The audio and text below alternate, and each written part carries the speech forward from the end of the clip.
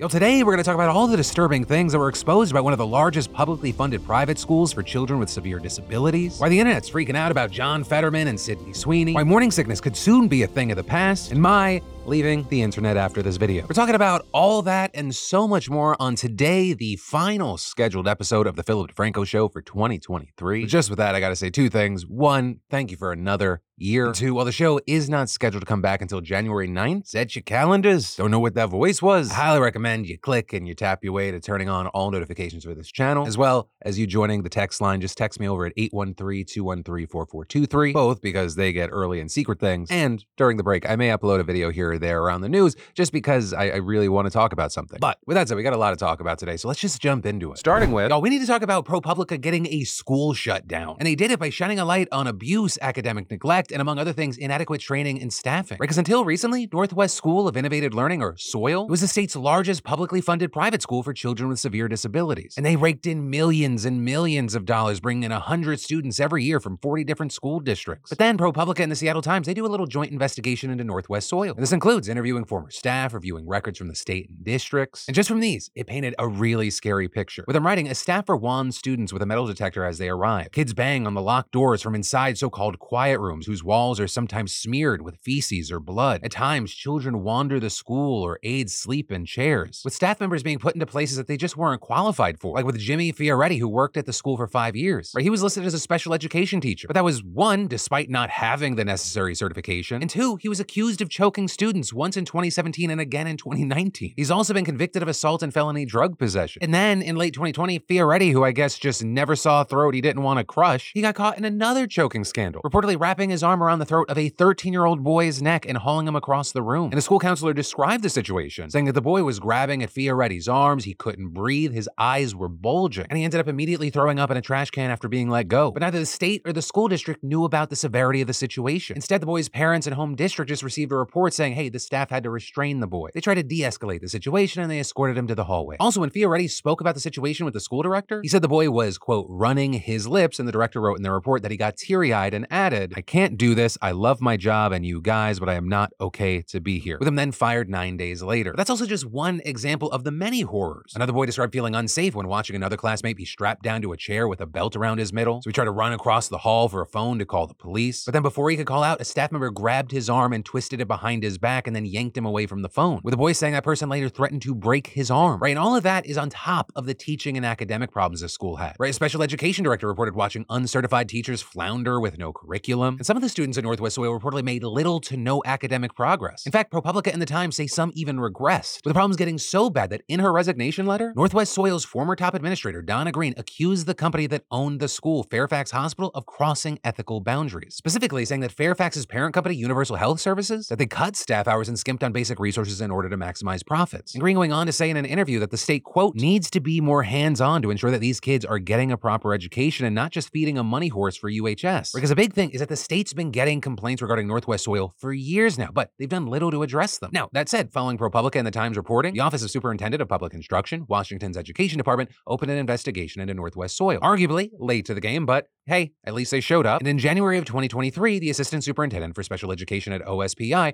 wrote a letter to the CEO of Fairfax regarding the investigation, saying, given the serious nature of the allegations made in the articles, OSPI is examining what, if any, actions need to be taken with respect to Northwest SOIL's approval to contract with Washington school districts. And this inquiry included demands for records of allegations of what they said were mistreatment, maltreatment, abuse, or neglect by school staff against students, as well as documents regarding restraint and isolation. And that was also on top of demands for records about staff qualifications and student-to-teacher ratios. Now, by that point, Fairfax had already vehemently denied the allegations laid out in ProPublica and the Times reporting, saying that, quote, use of restraints and seclusion are always used as a last response when a student is at imminent risk of hurting themselves or others. And adding, we strongly deny any allegation that we understaff and or pressure staff to increase admissions in order to maximize profits. Also notably, at the same time this investigation was revealed, legislation was actually being considered that would give the state more oversight to these non-public agencies, with Washington State Senator Claire Wilson, the vice chair of the state's Senate Education Committee and the bill's prime sponsor, saying, we have to figure out as a state state and as a legislature how it is that we protect and make sure our children are getting the services and supports they need. And back in April, a bill was actually passed to strengthen not only oversight but also regulatory power. Then in June, the OSPI temporarily banned Northwest Soil from accepting any new students, with them specifically citing what they call the unacceptably high number of incidents in which the school restrained or isolated students. Because notably, in the state's investigation, Northwest Soil turned over records showing they restrained students 476 times and isolated students 447 times just in 2022 alone. And a key number there is that during that year, they only had around 119 students. So you had Northwest Soil defending themselves, saying that their risk management team evaluated several incidents and found them to be either accidental or justified, and adding that they happened while the student was behaving aggressively, and also saying in a statement to regulators when the ban was put into place, "We believe our staff act appropriately during incidents or restraint and isolation." And so with this, we ended up seeing the school try about every single play in the book to get this admissions ban lifted. They filed an administrative appeal. They sued the state in the Thurston County Superior Court. They tried negotiating, with them requesting the state to allow the school to gradually admit students while it compiled a corrective action plan, to which the state essentially responded, hell no, saying while NW Soil continues to make adequate initial progress, not enough time has passed for OSPI to see sustained implementation of the plan in order to release the enrollment hold. And so when all that didn't work, they tried an ultimatum, with the CEO of Fairfax writing a scathing letter to regulators in November, calling the ban, quote, unwarranted and egregious, saying the school could not continue to function while dealing with these financial losses, and the CEO ending the letter saying either the state lifts the ban or Northwest Soil will close its doors. And that is exactly what happened. The state declined to lift the ban, and now the school is closing, announcing that they'll be laying off their staff in January, and the school districts will have to decide where to send Northwest Soil's remaining 37 students. And while many are happy with this result, not everyone is celebrating this as a victory, with even some families standing by Northwest Soil saying it's actually been a positive influence on the lives of their students. Like with Heidi Sepp, the mother of one of the remaining students at the school. She says she's worried that the closure is going to disrupt her son's education, saying that they face numerous setbacks in public schools and her son actually flourished under the care of Northwest Soil, and adding, I don't feel like I have any options left. And all this has also renewed the ongoing debate within the special education community about private programs serving public school students. Right here, some argue that public schools regularly fail students with complex disabilities, and others argue that more money should be invested in public school districts to develop integrated programs to keep these kids in local schools. But ultimately, that is where we are right now. Obviously, this is a specific situation. There's also a larger conversation, which is why, like with all our stories, but especially these bigger dives into it, I'd love to hear from you in those comments down below, especially if you have any experience regarding, schools serving special needs kids, whether it be through the public school system or private schools. And then, young American voters are critical of Israel and the U.S. response to the war because TikTok is warping their minds. That is an argument that's been made by a top U.S. lawmaker this week, and no, it wasn't a Republican. Instead, it was Democratic Senator John Fetterman. Because during an interview with CNN, you had host Jake Tapper pointing to a recent New York Times Siena College poll that found that 72% of voters aged 18 to 29, they disapprove of how Biden has responded to the conflict. And then we see this back and forth. You've been very vocal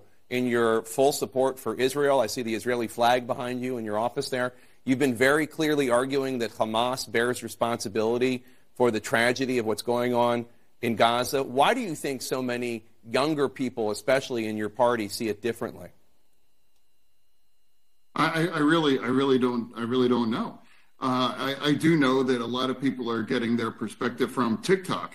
And I think if you're kind of getting your perspective on the world on TikTok, it's going to tend to be kind of warped or not reflective of the history and actually the way things absolutely are. Right, and so as you'd expect, they got a lot of big reactions. You had many slamming him, arguing that just because people get news on TikTok doesn't mean it's inherently wrong, especially because a lot of the content on TikTok are real videos of live accounts on the ground in Gaza, writing things like, yeah, watching the videos from Gaza on social media should make people mad with Israel. What did he expect? And others mocking, it's the kids and the damn tiki-takis, not the genocide, obvious. You also had others saying that it's wrong to blame TikTok or even social media for young people's views on Palestine, accusing Fetterman of trying to discredit opinions that they've formed from a range of sources and experiences. So when writing, I'm sick of people blaming TikTok for criticism of Israel, opposition to genocide, and support for Palestinians. It not only underestimates the politics and morality of young people, but skips both the pro-Israel bias of mainstream media and those Zionist TikToks. And others arguing that Fetterman and other pro-Israel politicians are heavily influenced by pro-Israel lobbies, so their opinions are even more skewed. And that's on top of people calling Fetterman a hypocrite because his campaign relied so heavily on TikTok to reach the youth vote. But then, of course, on the other side of this, you had many people agreeing with Fetterman. That also included many conservatives cheering on his comments, many condemning TikTok, arguing that he's right about the app being manipulated and presenting skewed information, writing things like, Senator John Fetterman is not exactly wrong here. I regularly peruse TikTok and it's a cesspool of propaganda. 20-year-olds who think they're experts on the complexities and nuances of Middle Eastern history and current events. Right, and to that point, Fetterman's not the only lawmaker who's taken aim at pro-Palestine content on TikTok. Last month, you had Republican Senator Josh Hawley writing a letter renewing his calls for a TikTok ban, citing concerns about how the platform was handling the Israel-Hamas conflict. And that's also been echoed by other Republican senators senators like Marsha Blackburn and Marco Rubio. But also, going back to Fetterman, everything that we're kind of seeing right now has been building up for a little bit. A few days ago, he said, "I'm not a progressive. I'm just a regular Democrat." With that getting community noted, there being examples shown how he ran as a progressive Democrat. Commentators like Mehdi Hassan chiming in, saying Fetterman going full cinema. Totally unnecessary statement. And a total attack on people who worked hard to elect him and defended him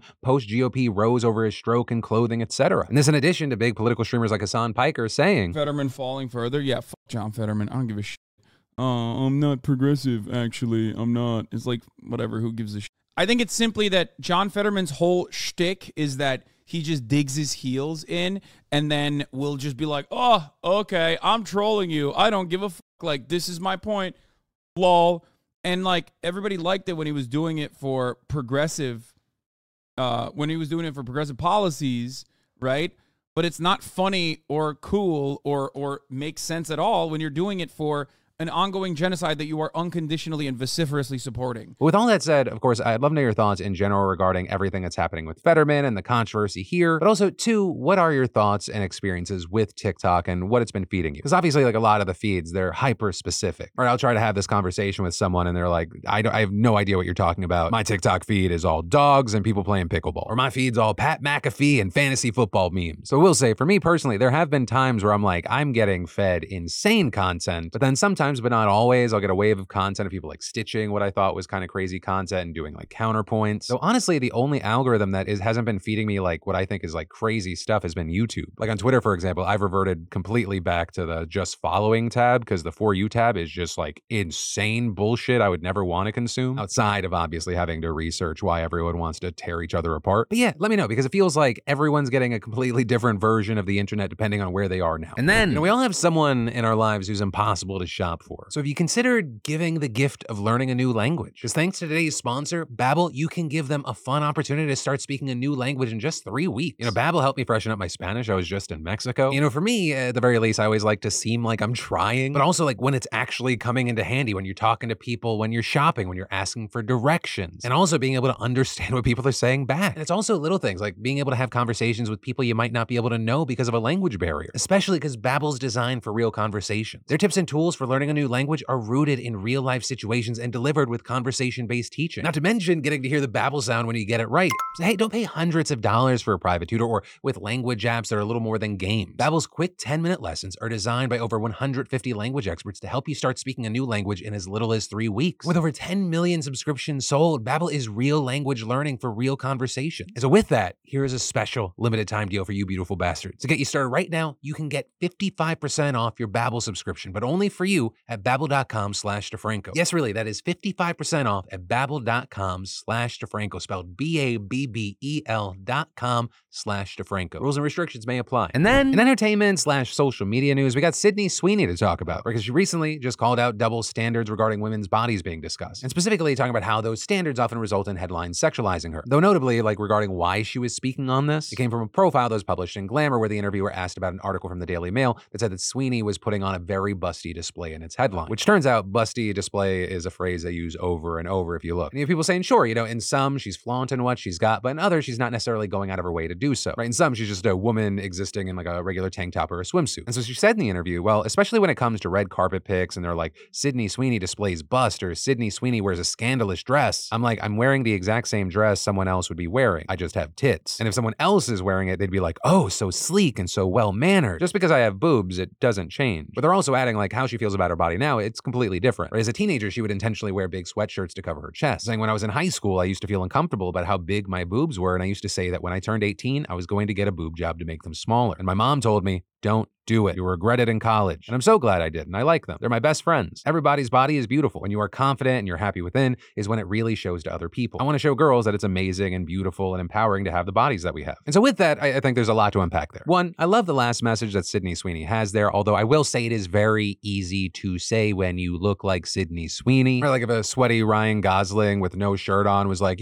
guys, we're all beautiful. I'd be like, shut up, Ryan. Fucking gorgeous, charming man. Chill out. I mean, self-confidence is the key here, and I want want everyone to have that, but come on. 2, since this interview, apparently Sydney Sweeney's mom now has a fucking fan club with people taking the quote, "You'll regret it," in college, noting that her mom talked her out of a reduction. That getting captions like, "Not all heroes wear capes," which obviously, again, to a certain degree, talks about how we talk about women's bodies, though also that was the topic being discussed. But then finally, 3, there is something with the situation that, as a guy, I'm never going to be able to fully understand. Because at the very least with this story, it feels like it has a happy-ish ending. She's comfortable with her body. She displays it as she wants. She uses it as she wants to better her career. But I also do imagine to a certain degree that ends up taking a lot of work. Because especially growing up like that had to have resulted in so many fucking creepy experiences. The lack of control, possibly feeling kind of like prey. I don't know. With that said, what are your thoughts here? And especially because, I'm an outsider looking in on the situation to any of the women watching this show. When you hear from her talking about this or based off your own experiences, what comes to mind? And then we should talk about how New York City just passed 2 laws and why it's got people screaming and others cheering. And the first one that we're going to talk about today is a ban on most uses of solitary confinement. With the city council there voting 39-7 yesterday to pass a bill limiting jails to 4-hour confinement in so-called de-escalation units. This is reportedly only for inmates who pose an immediate risk of violence to others or themselves. And for those involved in violent incidents, they can be put in longer-term restrictive housing. But they need to be allowed out of their cells for at least 14 hours each day and get access to the same programming as other inmates. And all that in hopes that jails can be more humane while still giving them room to punish inmates. Or because critics, including the United Nations, have called this psychological torture. With psychologist Dr. Jeffrey Gardier explaining to PIX11. People who are in solitary confinement can have all sorts of issues, including exacerbating mental illness, psychosis, depression, suicidal ideations. In some cases, the practice has been linked to deaths of inmates. And one of the especially high-profile examples there being that of Khalif Browder. You had this 16-year-old spending 3 years at Rikers Island on charges of stealing a backpack in 2010. And this despite him never actually being convicted of a crime. And for 2 of those years, he languished in solitary confinement. So his family blames the violence and psychological damage that he suffered there for what happened after the charges were thrown out and he was released, with him tragically taking his own life in 2015. Now, notably, after that, New York did pass some reforms, with the city's Board of Correction banning solitary confinement for inmates under the age of 21 at Rikers. And then in 2021, the state restricted it to no more than 15 consecutive days and banned it altogether from certain populations like disabled or pregnant inmates. But then all of that, of course, leading to yesterday's bill. But again, not everyone happy about this. Correctional officers unions, for example, they've pushed back saying there has to be some way to punish inmates who break the rules or get violent. With that saying, what about the more than 6,500 assaults against CEOs that we've seen over the past 3 years? Do those not matter? We've seen a number of people sympathetic to what they're saying, including people in high places. With, for example, Mayor Eric Adams opposing the bill on the grounds that it makes jails more dangerous. And this bill is saying before you put them in punitive segregation, before you take them out of population, we must have a due process. That's the same if someone comes and commit a felonious assault on you, and before the police officer can put them in jail, you need to give them a due process before you can put them in jail. So I'd love to know your thoughts there, but then we got to talk about the second one, which is honestly just as, if not more controversial. Because the second one requires city cops to file reports on every level 1, 2, and 3 stop that they make with a member of the public. So while simple interactions like giving directions to a tourist, those are exempt, any so-called investigatory encounter, they'll have to record the person's race and age. And so naturally, you got the NYPD furious about this because they're saying, hey, we're going to be drowning in mountains of paperwork more than we already do, noting that officers have 7 million interactions on average with the public each year. And Mayor Adams here also agrees, saying that this is going to slow down important police work. And they're using an example of a missing child case, pointing out that cops have to write a report every time they ask someone, hey, have you seen this child? And arguing you're just going to have hours and hours of wasted time. But you have advocates of the bill arguing it's not going to actually take up that much time. And I'm guessing this is the point of why they were trying to do this, saying it will help identify racial profiling. And one activist telling Fox 5 New York. So all we're saying is that when officers are doing investigatory stops, investigatory questions, we just want to get the demographics of who they're talking to. We don't need the name, we don't need where they live, and it's maybe 3 to 5 seconds, maybe 10, that can be done on the phone after they've had the conversation. Now, fortunately for him and other advocates, the council has passed both the solitary confinement and police report laws with veto-proof majorities. So even with the mayor not liking them, it looks like they're going to become law. Though notably, he did tell reporters that his legal team would be looking into other options, so maybe this does go to the courts. And then, in mainstream entertainment news, if there's something that we've seen a lot of lately, it's mergers. Right? Companies just, hey, we're together now. Oh, now we're together. Let's make everyone download a new app to watch the same thing that they always watch, and then also give them a bunch of crappy shows. And that is showing no sign of stopping, because we just got the news that Warner Bros. Discovery and Paramount Global might be combining, with multiple reports yesterday saying that the two are in preliminary talks. With Axios being the first to report that WBD's CEO David Zaslav and Paramount CEO Bob Bakish actually met this week in New York to discuss the possibility. They're talking about how what they have could complement one another. Like, could they be more competitive with Netflix if they combined Paramount Plus and Max? Which for me, like, the first question is, are you gonna make me download a new app? Or can it just be Max and not like CBS, HBO, Paramax Plus, a Disney company in conjunction with ExxonMobil? But also, you know, when hopping back, you might think of like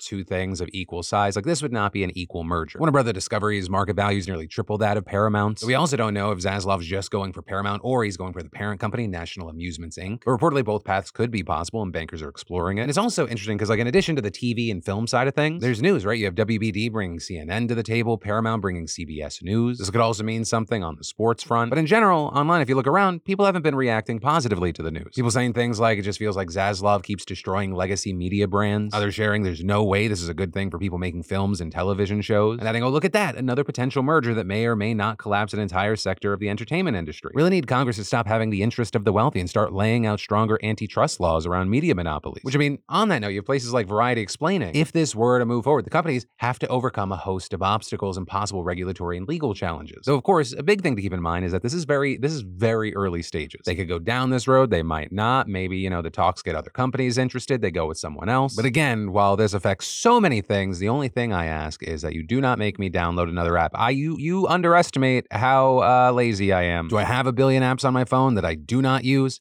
Yes. Have I downloaded a new one in the past year? No. I mean, actually, other than the update to Max. And then, so if you're like most people, you're probably overpaying your mobile provider for the exact same services that you can get from today's sponsor, Unreal Mobile. Like, seriously, why are we paying the big guys 2 to 3 times more when you can get unlimited talk, text, and data starting at $20 a month with Unreal? I mean, they're powered by the #1 most reliable network in America, according to Global Wireless Solutions. The only difference is you don't pay a premium for splashy marketing or stores you never visit. Just unlimited connectivity at an unbeatable price. And for a limited time, buy 2 months of service and Unreal will toss in a 3rd month free. Reliable service, no contract hassles, 3 months for the price of 2. And that's not all. Switch to Unreal and enter for the chance to win a stunning one-of-a-kind Game Boy Color. Check this thing out. But you need to make the switch fast to take advantage of this Unreal offer. Unlimited everything, 1 month free with the buy 2, get 1 deal and the opportunity to bag a custom Unreal Game Boy Color. Not to mention major ongoing savings. So if you're tired of expensive plans and you want freedom without compromise, switch to Unreal Mobile. And the offer's only valid until January 1st, so go to unrealdefranco.com or scan the QR code on the screen to learn more, or just click that link in the description. And then we need to talk about how 70% of pregnant women suffer from morning sickness, but a groundbreaking discovery has finally been made identifying the cause of it, and there may be relief around the corner. And this including even the severe forms of it, right? Because, you know, you're dealing with the nausea, the vomiting during the early phases of pregnancy. And also, even though it's called morning sickness, it can happen any time of day, morning, afternoon, night. We're talking often 16 to 20 weeks. But now researchers have found that a hormone called GDF15 is the root cause of morning sickness. And they published a breakthrough in the journal Nature, explaining that fetal production of GDF15 and maternal sensitivity to it will contribute substantially to the risk of not just morning sickness, but an incredibly severe form of it. It's known as hyperemesis gravidarum, which, yes, it sounds like a fucking Harry Potter spell. I'm just gonna call it HG because my tongue's too fat to consistently pronounce that correctly. But, you know, HG, it's much rarer than regular morning sickness. But I mean, it still impacts 3% of pregnant women in the US. And it involves incredibly persistent nausea and vomiting that could lead to weight loss and extreme dehydration. And obviously, when you're pregnant, like, we're talking about possible complications, right? Like poor nutrition, even potential harm to the development of the baby. In some cases, it can even be life-threatening. So discovering that this hormone is the cause, I mean, this could be life-saving. And, you know, with this, it's worth noting that nearly everyone has some level of GDF15 within them. But fetuses release more of it as they grow, increasing exposure during pregnancy. And so this new report found that the higher levels of the GDF15 hormone in the maternal blood are associated with both regular vomiting and HG. And how likely a person is to deal with that actually depends on how sensitive they are to the hormone and their levels of it prior to the pregnancy, right? And that looks like you'd expect. Those who had low levels of the hormone while not pregnant had a higher risk of developing HG, whereas women who had higher levels of it before they were pregnant, they reported lower levels of nausea and vomiting while they were pregnant. And what's kind of crazy is that there were actually opportunities that in a perfect world could have gotten us here sooner. But the New York Times speaking to Dr. Marlena Fazo, a geneticist at the University of Southern California, who is an author on this study and has been researching HG for decades, telling the outlet, I've been working on this for 20 years, and yet there are still reports of women dying from this and women being mistreated. And she knows what it's like herself because she dealt with HG during her second pregnancy in 1999. She wasn't able to eat and drink without throwing up. She lost weight. She couldn't even stand. But her doctor just dismissed it as her exaggerating her symptoms, and she was eventually hospitalized and miscarried at 15 weeks. And so she asked the National Institute of Health to fund a genetic study on HG, but they gave her a no, and so she decided to take matters into her own hands, with her convincing 23andMe to include questions about the condition in surveys to its customers, and then publishing a paper in 2018 showing the link between the GDF15 hormone and HG, which of course has now been further confirmed and understood in the study that we're talking about today. Which I do want to say, it is just crazy to think, on this show, we've talked about the dumbest studies that have been funded. How the fuck does a study on this get rejected? Were you worried it might not be applicable to literally half the fucking population that's capable of getting pregnant? I mean, not to be that fucking guy, because it's annoying when it goes longer than 30 seconds. But I mean, like, if somehow a guy got ball cramps after his wife got pregnant, this shit would have been figured out in 1802. We might not have ever gone to the moon. They would have been too focused on this. You know, this is a small spotlight on a pattern. Research on women's health is routinely underfunded, and the actual gaps in research exist in many fields of medicine. But of course, reproductive health is a big standout. In fact, the Conversation pointed to an analysis from the UK that found that less than 2.5% of publicly funded research was devoted to reproductive health. And that's even though a third of women deal with reproductive health problems, meaning that roughly 16% of the population will experience an issue that receives only 2.5% of the annual research budget. But with that said, morning sickness is not done yet, but we're now seeing potential options that researchers are considering. Things including giving people who have lower levels of the GDF15 hormone doses of it while they're trying to conceive, with the hope of trying to desensitize them to reduce their chances of dealing with HG, as well as maybe antibodies that block GDF15 or its receptors that could be used to reduce nausea and vomiting. But all of that, it comes back to two things: needing more time for more research. Because as clinician and researcher Catherine Williamson explained, we don't know anything about the role of GDF15 in normal pregnancy. So we need to see if fiddling with the hormone could negatively impact the pregnancy first. But again, this is a major step forward on a major issue, especially as you have the Wall Street Journal reporting that only half of women who seek help for nausea and vomiting during pregnancy actually get the relief from the treatments that are already out there. And with millions getting pregnant every year, that means a lot of suffering. But hopefully, thanks to this research in the years to come, there's going to be a lot of relief. And then let's talk about yesterday today. Because on yesterday's show, we covered a lot of news, but there were two main stories that stood out. The first being the cops who crashed into a gay bar and then arrested one of the owners. And the second being those D-bag fitness influencers who got exposed. Or really, who exposed themselves. So in those comments regarding the cops, y'all said, imagine having someone crash their car into your home and then they try and make you the problem. Hope those cops are actually held accountable. I wouldn't hold my breath. Thomas going on to say, this whole situation's nuts, but also adding, I really do feel like the art of owning your mistakes is something the world needs to relearn, like badly. We have a society where everyone double and triples down and only apologizes when forced to. If you own your mistakes up front and do so out of genuine empathy or understanding, then at least for me, that credit doesn't go unnoticed. To which I would respond yes and no. And I also need you to understand this goes outside of the cop situation, because this is an insane one. That's my personal opinion. When it comes to like the general world and our society, yes, I do think that we need to relearn how to apologize. I think that's an important thing. But I also think to a certain degree, we need to maybe relearn or tweak how we accept apologies, right? Because while there are cases of like people making apologies and you're like, oh, okay, this is bullshit, and that further complicates the situation, right? Because not everyone's going to receive an apology or anything the exact same way. Some people are going to be like, oh, that's genuine. Other people want to say, oh, that's bullshit. But there have been a number of times where I was like, okay, the situation doesn't feel like it's all that. And then, you have someone apologizing and then people just use that to then beat that person over the head even more. And I feel like there are a number of times where we're like incentivizing people to just double down on bad shit. Because while some people want to be seen or to help educate or to help someone grow, there are also a lot of people who call for apologies that just want to like extract pain from someone. And how many times have we had that story where it was like someone said something wrong and someone's like, you need to understand what you said was wrong, and then they make a video and they're like, hey, shit, I'm really stupid. I now understand what I said was wrong. And they're like, you're only apologizing because we got angry. But again, I don't want that to be like this broad statement like that's applicable to anyone that's ever having to apologize for something. But then regarding the gym story, while a number of people shared their opinions, a lot of people shared their experiences. With Brooklyn sharing, I was actually at a gym and offered to help someone who wasn't using a machine correctly. They were a bigger individual and just needed to adjust a few things and they would be a lot more comfortable. I was just super casual and mentioned how they could lessen the strain on their arms, and even joked I end up forgetting to adjust the machine to my height all the time. I'm glad the guy seemed open to help and I wished him luck. Humbling yourself while offering help can be a great way to bridge that awkward gap. Which, just as a side thing, yes, shitting on yourself when you're giving advice or a critique, it's a cheat code. You also had Casey King saying, as someone that used to be insanely overweight, over 800 pounds, I remember trying to select a gym to use and I was mocked and stared at by people as I tried to see what amenities the gym offered. I remember one day I had someone sit beside me and attempted to conceal as they took photos of me on their cell phone. I was genuinely trying to better myself and turn my addiction to food around, but these random gym goers just made me into a freak show and made me feel like I should just hide myself away and never come out again. Which one, I was like, Casey, I went to your channel. Wow,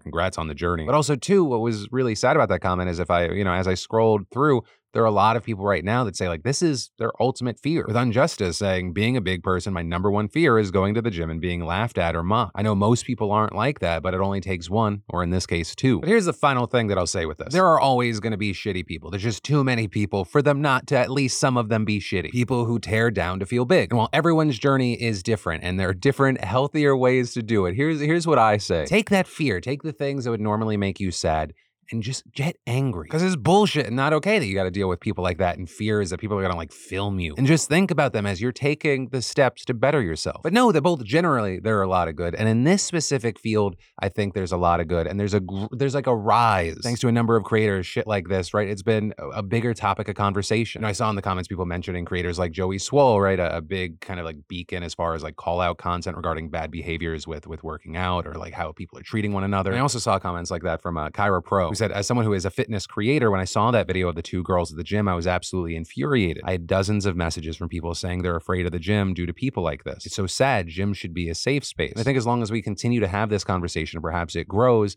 we can make sure that they are. And that is where we're going to end today's show. And where I'm going to leave you today is with one last friendly reminder. Join the text line, 813-213-4423. Turn on channel notifications. Because while this is the last scheduled show of the year, the first scheduled show back is January 9th. Don't know if you can tell after me doing this for 17 years, I'm a little addicted to the internet and this gig. And you, I can't quit you. But that said, thank you for being a part of the family for another year. My name's Philip DeFranco. You've just been filled in. I love yo faces, and I'll see you soon.